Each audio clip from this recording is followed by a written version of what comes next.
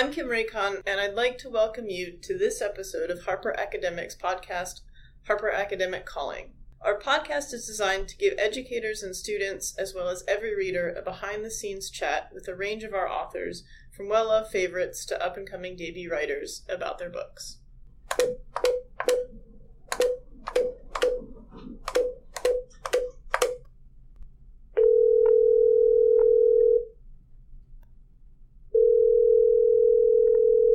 Harper Academic Calling, Peggy Orenstein.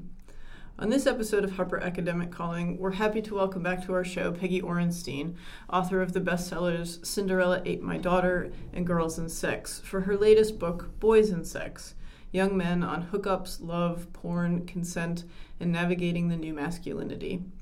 Boys and Sex draws on comprehensive interviews with young men who self-identify across the sexuality spectrum, as well as with psychologists, academics, and other experts to talk about young men's experiences with sex and intimacy with all their complexities and nuances. As with Girls and Sex, we're pleased to offer educators using Boys and Sex in their classrooms a free teaching guide for the book. Visit our website, harperacademic.com, click on the Teaching Guides tab at the top of the page to access the file. Available guides are arranged alphabetically by book title. Boys and Sex is available now in hardcover from Harper. On the phone with us today, we have Peggy Orenstein, author of the bestsellers Cinderella Ate My Daughter, Girls and Sex, and most recently to the New York Times bestsellers list, Boys and Sex, Young Men on Hookups, Love, Porn, Consent, and Navigating the New Masculinity. Peggy, thank you so much for joining us again on Harper Academic Calling. Well, thank you for having me. Of course. So Girls and Sex was a bestseller that explored the realities and myths for young women navigating their sexuality and sex in general. Why did you both feel that you wanted to and needed to go back and sort of have the other half of the conversation with boys this time for your book? Well, honestly, I didn't. I was really resistant to it. Everywhere I went after I published Girls and Sex, people said, parents, girls, boys themselves, and when are you going to have the other half of the conversation? And I kept saying, I think it should be had, but it's somebody else's job. But the more I kind of thought about it, the more I started to realize that nobody was talking to boys, and nobody was really listening to boys in a very new era. And so as I was kind of contemplating that and doing some preliminary interviews to see what that would be like, the Me Too allegations began. Mm-hmm. And suddenly the scope of sexual harassment and misconduct and assault across all sectors of society by men young and old became so apparent, and we had this mandate to reduce sexual violence. But it also seemed to me a really interesting moment in a positive way, where because of those questions, maybe we could engage young men in conversation about sex, about intimacy, about masculinity, about gender dynamics. And so that felt really exciting to me. Mm-hmm. And that set me ticking. And then the other piece was I was really afraid that guys wouldn't talk because, so much a reputation for chattiness. And I worried that I would have whole transcripts that consisted of, yeah.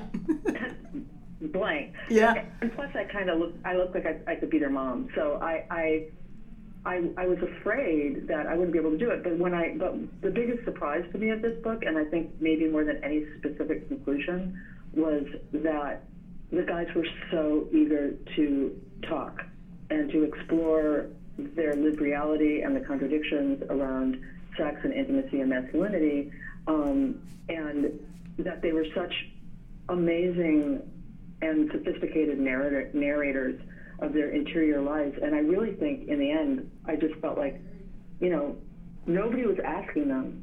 And what I was able to do and surface was just, giving them space to explore these ideas that, of course, they were thinking about, but that nobody was really asking them about. It seemed to me when I was reading the book that part of the surprise for you, and I think to some extent to people who read the book, was just how forthcoming they were, and at times how very excited they seemed to finally be able to talk about about the things that you were asking them about. I know. It was really true. And even, I mean, there's one scene, and this is sort of like skipping way ahead in the conversation, but there's a scene in the book where, can I swear? Yeah. Is that okay? Yeah, go for it. I want to make sure. So there's a scene in the book where I'm talking to this guy, a guy I've been interviewing for a while, but we're having a Skype conversation. He calls himself a feminist fuckboy,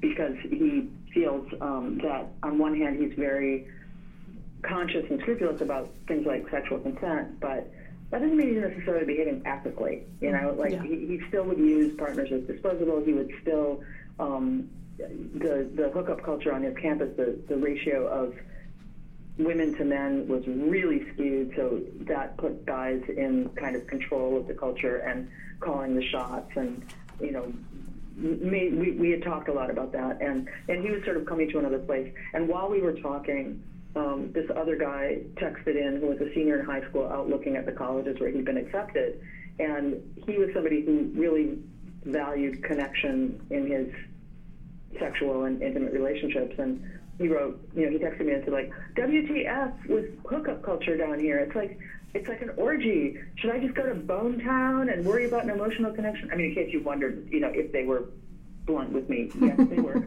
Should I just go to Bone Town and worry about the connection later, or should I forget about all that? And so what I did was I read that text to the guy that I was talking to on Skype, and they ended up having this conversation through me with one another about, you know, personal authenticity, about status, sex as status seeking, about feeling empty versus feeling whole, all these kinds of things. And I know, because I stayed in touch with that boy, that conversation helped him as he went into his college experience figure out what he wanted as opposed to what the culture was telling him he ought to want. And I thought, you know, they were strangers to one another. They were strangers really to me too, in a lot of ways. But they had this incredible conversation. And what if we could create ways or find pathways for guys to be able to really have these authentic conversations with one another? What would that be like for them? What would that change? Yeah, and I think one of the things that made that particular moment interesting to me, and sort of thinking about the conversations that young men had with each other, was this question of public narratives. What kind of, and that goes from everything from, you know, the shows that they're watching, and how they relate sex and intimacy or rape in those shows, how they see both representations of men and women. But how can we change the public narratives that exist to make feelings okay, right? And that sounds like such a weird thing to say, that you think sort of gets covered in like Sesame Street and Mr. Rogers, right? But how do we create public narratives that make feelings and empathy, you know, okay things for boys to talk about and to express? I can't tell you how to change the whole culture, but I do think that one thing, we've done a much better job with girls. Yeah. I feel like, you know, we recognized, I mean, I wrote about girls for 25 years before I wrote this book on boys, and over that period I've seen this like edifice come up of support in terms of media messages, because we recognize as a culture that the messages that barrage girls from the time they are tiny are harmful to them. They're harmful to their body image, they're harmful to their self-esteem, they reduce them to this kind of sexualized idea of sexuality, they're bad for their mental health, all these things we know. And so we have done a really good job of creating a discussion of counter-narratives, of giving them a lens that they can use to critique that culture, and perhaps in doing so resist some of its more harmful messages. It's not perfect, and the culture keeps growing and changing, but we are aware and we try. Boys, meanwhile, we say nothing. Yeah. And they are swimming in that same stew of messages about masculinity, messages about femininity, message about male sexual entitlement, female sexual availability, you know, all those things. We say nothing. And I would argue that, you know, in some ways, the temperature has turned up higher for them. So I think, you know, thing one is to think about how we can construct the kind of counter-narrative we do with girls around media for boys. Yeah. But also, you know, when you talk about the feelings piece, I mean, that was the wall that boys would talk about, they would talk about training themselves not to feel, training themselves not to cry, putting their feelings behind a wall except for happiness and anger, which were the only two allowed. And I think, we have to become obviously more aware of that process, but also even when, and this is, not going to help your 22-year-old necessarily, but when you have your little boy, there's a lot of research that shows that boys grow up in a more impoverished emotional environment than girls from the jump. Mm-hmm. That mothers of infants use less emotional language with boys, than they do with girls. That adults shown videos of infants surprised by a jack-in-the-box are more likely to attribute anger to that infant if they're told first that infant is a boy. So there's this constant, narrowing and reinforcing of anger for boys as being the only appropriate emotion with which to express the whole bucket of feelings that involves grief or sadness or heartbreak or betrayal or surprise or fear or any of these things.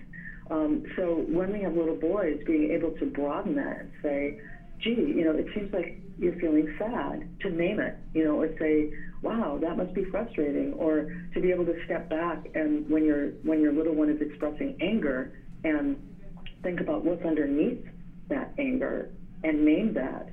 Those are really important ways of expanding boys' emotional vocabulary. Starting right now is a new initiative by some folks in Hollywood and at UCLA to try to expand the representations of men in media, mm-hmm. so that they do have more of those images to look at, and it's not all about the sort of typical dominant, aggressive, superhero-y or action figure type representation. It's called Center for Scholars and Storytellers, and they're doing a new push on that that's sort of similar to the Gina Davis push for girls that I'm really excited about. That's super great. That's super great to know. Throughout your book, you talk with guys across many spectrums. You talk to heteronormative guys, queer and trans guys. You talk to non-white guys. You talk to black guys, people of color. What do you think each group of guys can learn from each other's experiences? Because not all of these different types of guys have the same sort of pressures. So what do you think they could each learn from each other? Yeah, I mean, for sure, guys are not guys. And it was something that, I really learned doing Girls and Sex, is that I didn't break people out quite so much and talk about the ways that ethnicity or sexual orientation or gender identity mediated some of these messages. And it's important to do so. And so one thing was with gay boys in particular, they were a really interesting model of consent, mm-hmm. and they were much more able to navigate the parameters of sexual and discuss what those should be of a sexual experience than straight people, and that was partly out of need. It wasn't obvious for them who was going to be doing what with whom and how. Right. They sort of had to learn how to talk about it, but it was very, and it didn't mean that there weren't non-consensual issues or all these other things, but it still was a much better model. And as one gay boy that I talked to said to me, I don't know why straight guys have this resistance to the consent conversation, because when we start talking about consent, that means we're going to have sex. That's great. Yeah. So that's good. But also, Dan Savage, who's a sex columnist in Seattle, talks about the 4 magic words that gay guys will use at the start of a sexual encounter, which are, what are you into? Mm-hmm. And I sort of loved that, because it was like this open-ended question where that rules anything in and anything out, as opposed to in a heterosexual context, when we talk about it, we tend to talk about consent as a series of questions that a man or a boy asks a woman or a girl that they then respond to with yes or no. And that's not really what it should be about. So that's a sort of lovely shift. And since writing about that in the book, I've been thinking more about it. And I realized that if you put that question, the magic words question, in a heterosexual context with young people, and a guy said, what are you into? the girl might well respond, I have no earthly idea. Yeah. And right? And that's because of the kind of socialization that I wrote about in Girls and Sex. And it's the way that those two books end up being in conversation with one another so much. And the ways that, that we learn to be guys and we learn to be women, the ways that that can undermine the kind of mutually gratifying, authentic connections and positive sexual experiences and pleasurable sexual experiences that we want young people to have. In thinking about the different kinds of boys that you talked with for Boys and Sex, I think probably the ones that broke my heart the most was the chapter on African American young men. How they have the context just seems so much bigger in terms of what could go potentially wrong. But then you think about these young black men who you talk to in the book, who realize just the weight that they carry in terms of right. of socialization and the potential for things to go really, really bad for them if something gets misunderstood in an intimate relationship. Yeah, absolutely. And so the African-American boys that I spoke with were guys who went to predominantly white institutions, as at college must do. And they were really acutely aware of a combination of being hypersexualized, and that made them, that they could be like, they were always seen as the coolest dude in the room, but that could flip really fast into something, being seen as a predator. And they carried the whole, history of false accusation against African American men as a tool of social control, and whereas rape itself, the actual rape, is a tool of social control for all women everywhere, and those things can feel in conflict, especially for white feminists on campus who are trying to change a culture of misconduct and assault. That can feel particularly threatening, and and African American guys are more likely to be accused and brought up in charges, not necessarily because they are more likely to assault somebody, but because whiteness is protective and elitism is protective. And so it may be more that young women, particularly white women, are more willing to see and call out behavior in an African American partner than they would be if the partner was white. So African American guys carried a lot of stress and anxiety, not only about all the other stuff that they had stress and anxiety about, walking down the street or pulling out their ID or whatever while being African American. They were also carrying this tremendous stress and anxiety around their social interaction. So one of the guys that I talked with said, look, I'm not going to go party with a bunch of drunk white kids because anything can go wrong. And if I'm the only black guy in the room, then I'm the only black guy in the room. So there was that whole piece. And then I also started conceptualizing African American masculinity and Asian American masculinity as sort of flip sides of a coin, where white masculinity was this neutral thing, this neutral thing that was controlling that toss.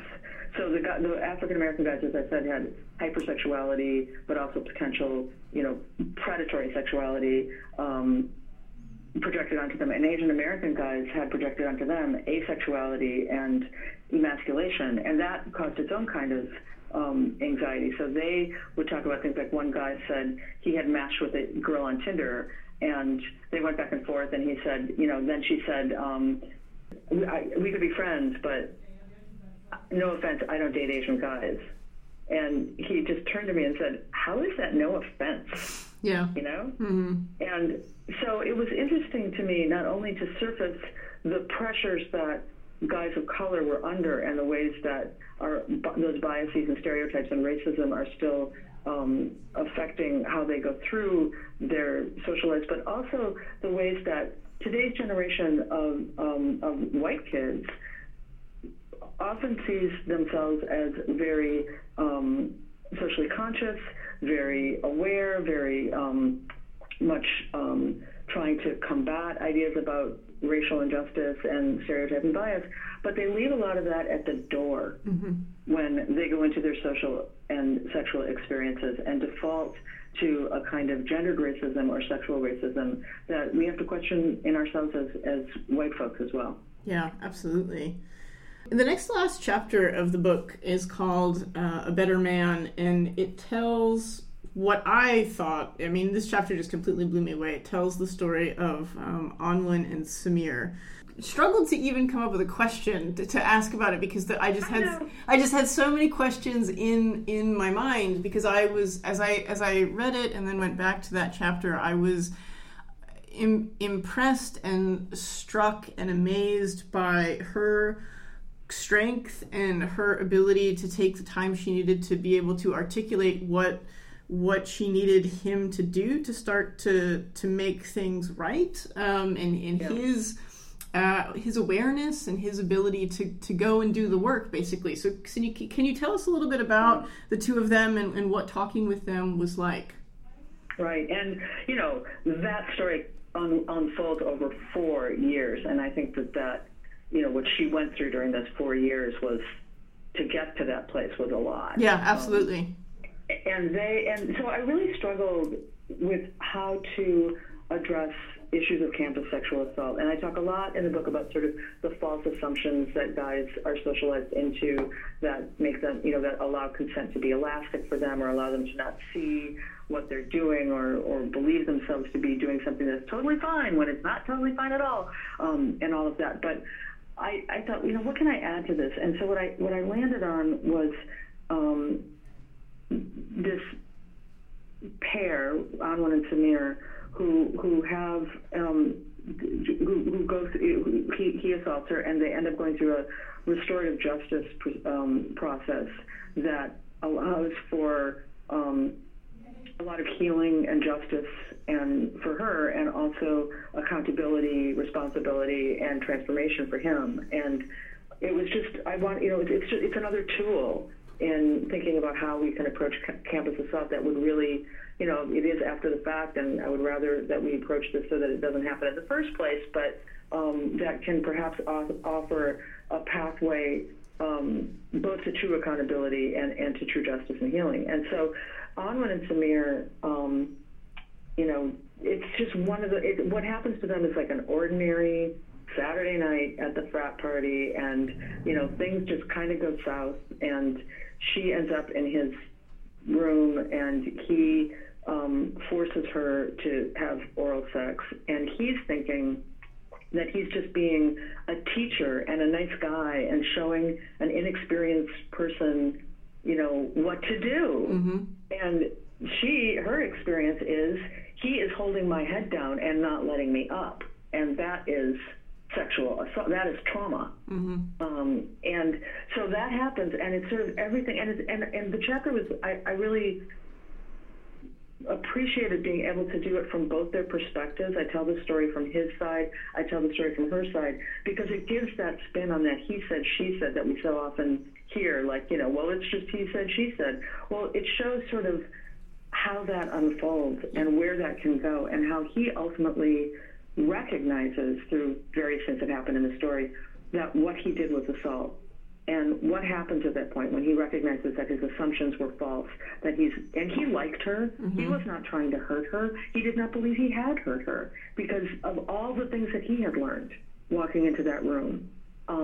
But that doesn't mean he didn't do it, and that doesn't mean he doesn't have to take accountability for it or be responsible for it. So his recognition of that and kind of falling apart and thinking, oh my gosh, if I did something like this, I must be a monster, because only monsters would do something like this. A good guy can't possibly have done this, but I am a good guy, and I did do this, so what does that mean? And like going through all of that, and then they go through this process with a trained facilitator to understand what happened, to tell both their sides, for him to recognize what happened, for them to together come up with what he needs to do to take accountability and make amends. And there's a real temptation in reading this story where he truly does become a better human being, not just a better man, but a better human being. And part of me, at sort of towards the end of the story, I said, it's really tempting to say Samir's a unicorn. Like, who could be like this guy? Yeah. But the truth is, where he starts out, he's just a typical dude. You know, he grew up watching Van Wilder movies and porn, and that's where he learned about sex. And his uncles who told him that, you know, it's not a good night out unless you're grinding on some girl and getting her phone number. He was coercive with his high school girlfriend, who he liked very much.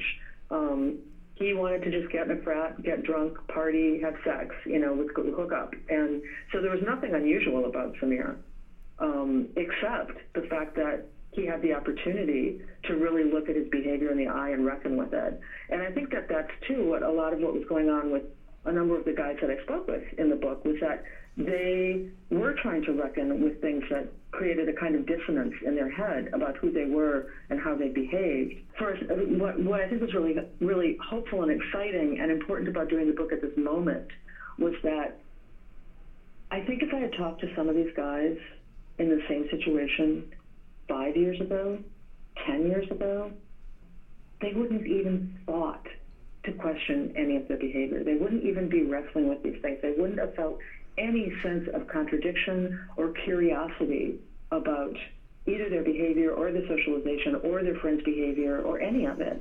And now they're really engaged with that and really trying to think about it, whether it's issues around consent, whether it's issues about ethics, whether it's issues around masculinity, whether it's issues around, you know, the impact of porn and media use, all of that. Like, they really wanted to engage and think about what that meant to them and what it would mean to construct a masculine identity and have the kinds of relationships, you know, whether they were encounters that lasted for 5 minutes or relationships that lasted 50 years, that really would be mutually gratifying and mutually fulfilling and reciprocal, and what they needed to do in order to get there. What kind of new masculinity or new hopes do you have for guys, and how guys relate to intimacy and sex culture in the new era that we find ourselves in? Well, I think it is all that I just said, and I think that the way to get there is to engage guys. I mean, I've sort of stopped a little bit using the phrase like toxic masculinity, because I think that can be very difficult for younger boys, you know, talking more about precarious masculinity or fragile masculinity or hazardous masculinity.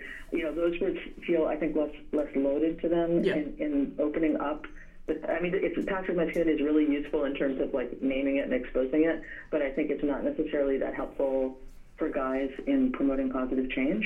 So, you know, I talk a lot at the end about the kinds of conversations that we need to be having with guys to get to another place that involve things like, you know, allowing for emotional accessibility and vulnerability, and looking at, you know, why we're not getting there. Talking about consent, yes, but consent is really just a starting point.